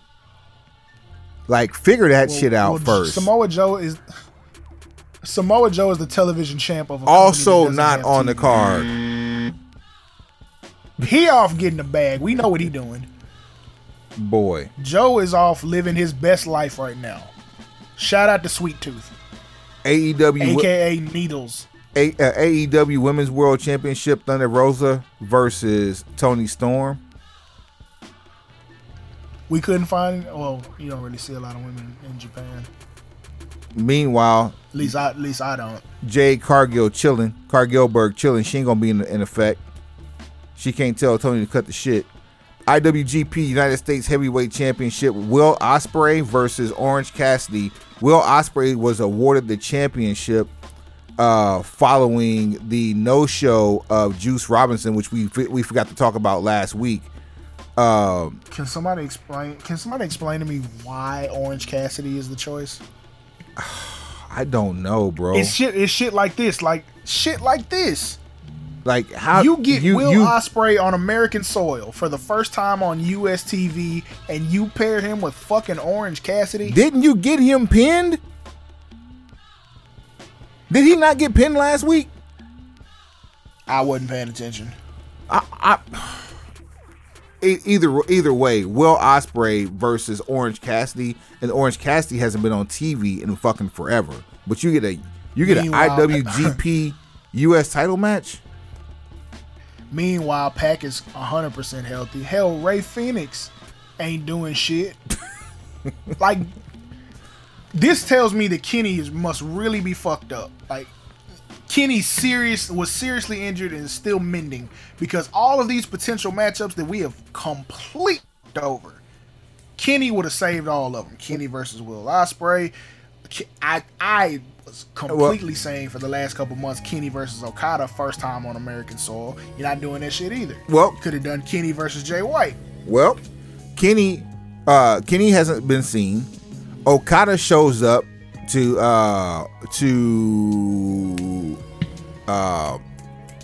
Dynamite,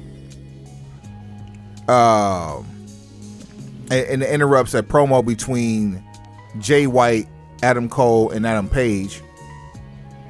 So now the IWGP Heavyweight Championship match is a 4-way between Jay White, Adam Cole, Adam Page, and Kaz Okada. As far as Pac is busy with a 4-way for the AEW All Atlantic Championship.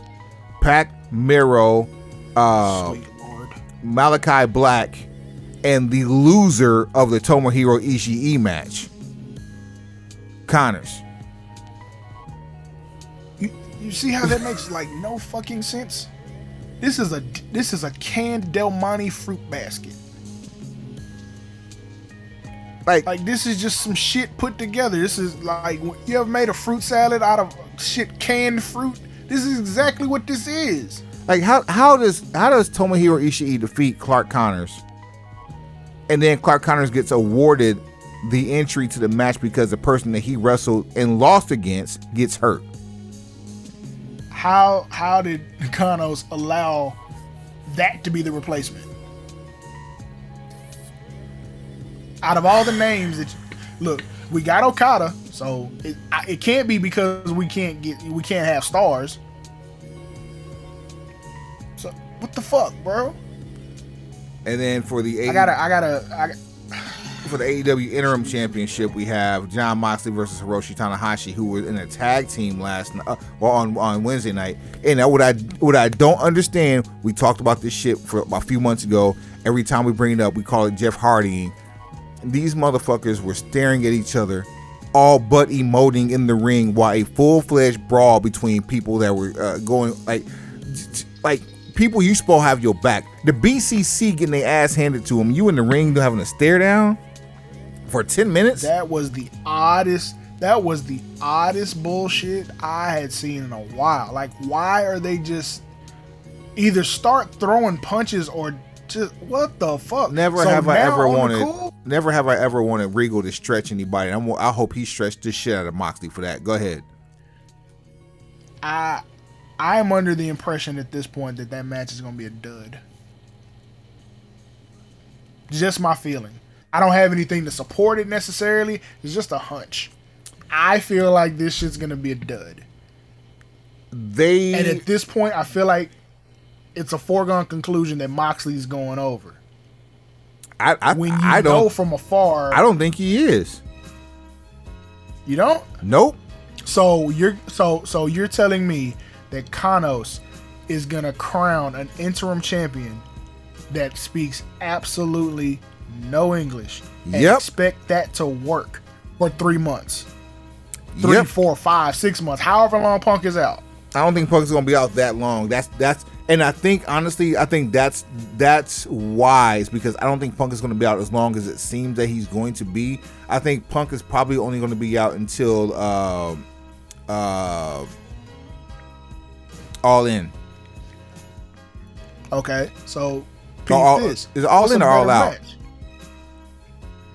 Is it All In? It's All Out. It's All Out. All In was the first one. The rest of them have been All Out. Is it? Okay. Well, go ahead. Yeah. Which is a better match for Punk, or which match would you pay to see on pay-per-view? Punk versus Moxley or Punk versus Tanahashi? Man, that's both pretty good. On name value. Yeah. But match. What we've been Punk versus Moxley. But what we've been seeing on weekly TV from every time that a New Japan competitor shows up is that they don't look as good on American television as they do when we watch New Japan produce shit. Number one. Number two, I'm reminded of when Kaz Okada had a mask in TNA. That's what they're looking like. They're all looking like they're just randoms being thrown on TV. Like, it's one thing to watch them on it's one thing to watch them in their home element on Access or YouTube or where the fuck it is on New Japan World when it's a New Japan show. But you're answering a magnifying glass when you're on AEW television in America. Like, and it couldn't be more evident. Just thank God they don't have a working relationship with WWE. Can you imagine how small they look? Everybody looks smaller. Everybody looks slower, and it's like it's a lot of name value that gives you hype. It's like, you know, Tanahashi. We know the name. We've seen enough New Japan stuff to where you think you hold people in high esteem. But that's what I've always said, even about when Kenny was over there. Japan made Kenny a star in the United States, and the United States wasn't even seeing him wrestle unless you were streaming shit at 4 a.m. So the hype got so big that you ended up in Sports Illustrated, which ended up making it a bigger deal when you came all the way stateside in starting AEW, because now we're in a position where we can see Kenny every week. So the people who don't know about the 5, 6, 7, 8-star matches with Okada in Japan, or him running through the G1 as being one of the few gaijins that have ever won the tournament, all of that hype. It's like your two favorite artists decide they're gonna do a collab record, but neither one brings their A game. Reminds me of the first song we heard between Ludacris and T.I. That's exactly what it is. Do you realize how disappointed I was when I heard the first record that they released together? Bruh. Like, what is this friendly bullshit? Y'all damn near killed each other on wax and wanted to see each other in the streets for y'all to get together and do this? And y'all okayed this? Not wanted to, did. People have been hit in the mouth. There have been hands thrown. There's still, believe it or not, there's still 2 more matches on this, and there's only at least 2. Only one of them are of interest. El Phantasmo, Hikuleo, and the Young Bucks representing Bullet Club. The Bullet Club, which will be Hikuleo and El Phantasmo and the Young Bucks on one side, versus Dudes with Attitude, aka YFN, Darby, oh my God, Sting, and Los Ingobernables de Japón, Shingo Tagachi, and Hiromu Takahashi. Yeah, they're bringing back the Dudes with Attitude shit. Hell no, we ain't. Now I'm not bringing it back. Now, here is the other match of interest here. I kept my receipt. Here's the other match of interest here. Zack Sabre Jr. is making his AEW debut on this versus the newest member of the Blackpool Combat Club. Who in the hell? You got any guesses about who it is? Johnny Gargano. Brian Danielson said, yeah, I'm not, because Brian Danielson said you'll be astounded by who it is, and I'm like, whatever. Doubt it. Johnny Gargano makes sense. I mean, him and Blackpool Combat Club, I've never seen him be serious. No. I've either seen him be the babyface in peril, or I've seen him be goofy ass Johnny Gargano. But I've never seen him be serious. But so if he can pull off being serious, I'm good. Here's what I hate about the idea of Johnny Gargano. It puts 3 former WWE talents and Wheeler Yuta, the great Yuta, alongside Regal. The reason why I even said Gargano is because of the history with Regal. So that makes sense. If anybody can literally slap the serious into you, it's Regal. But that was it actually quoted as it has to be a new member? No, it said the latest. I would take Regal. They said the latest member of the newest member of the Blackpool Combat Club.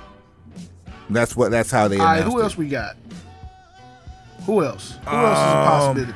Because that one's pretty much a layup on Johnny Gargano. Plus, he has a signing in Chicago this weekend, so it's almost like, duh. Right. But keep in mind, remember they had a pay-per-view and Cody flew over St. Louis when WWE was there.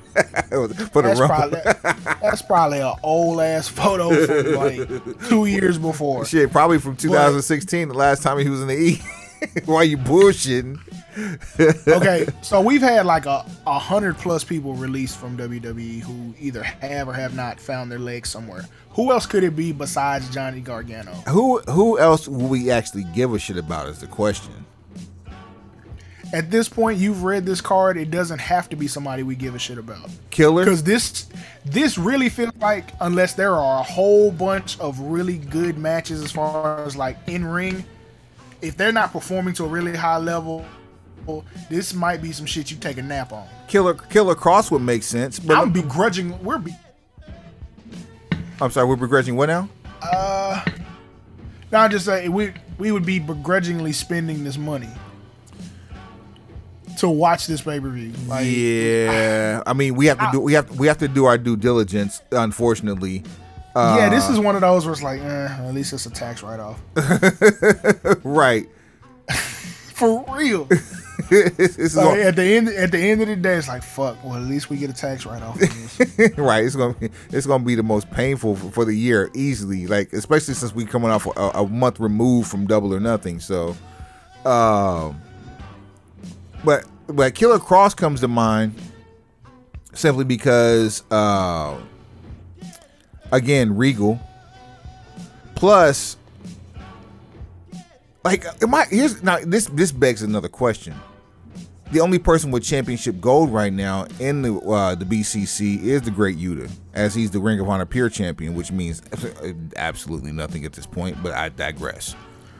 I'm waiting for Moxley as champion to be the reason Blackpool Combat Club breaks up. Now, but check this: if it is the latest member, the newest member of the BCC, and it is indeed Wheeler Yuta, and he is going to be, there's another match too.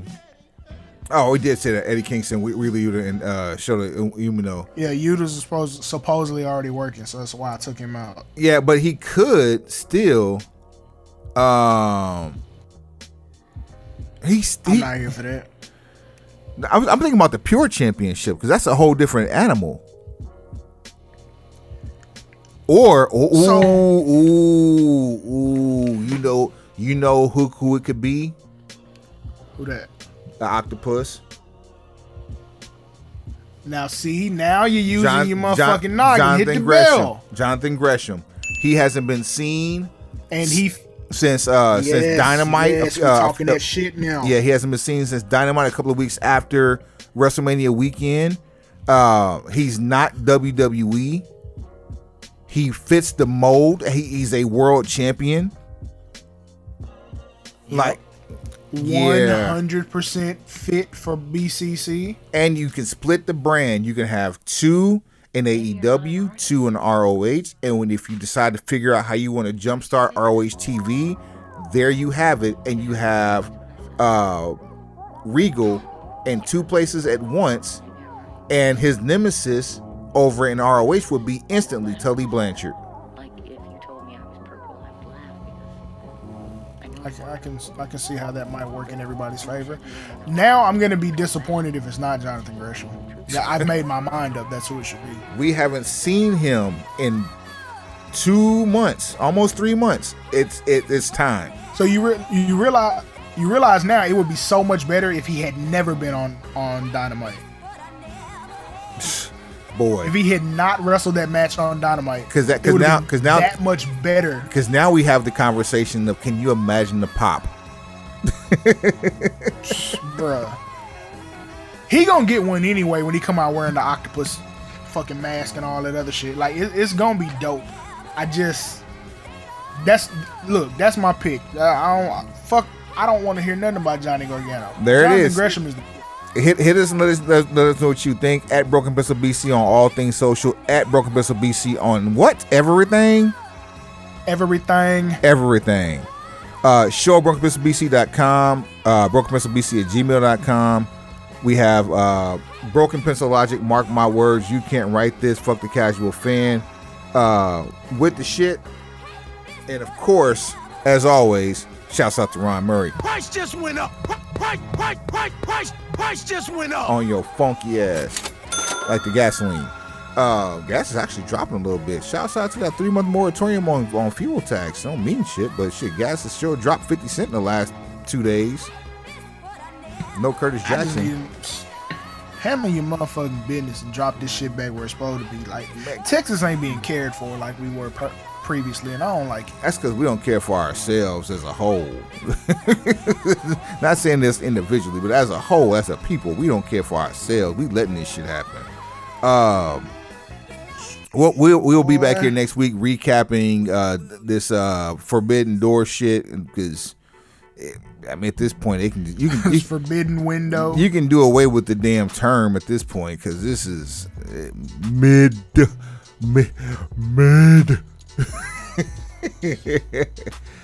But we got it should prove to be great. This is going to be a WWE pay-per-view where it proves to be much better when we watch it than what it looks like on paper. Suave? I certainly hope so. Rest in peace to Dave Hebner. Rest in peace to Tim White. Suave. Yeah. Take us to the house. Pencil pushers. Heads up. Pencils down.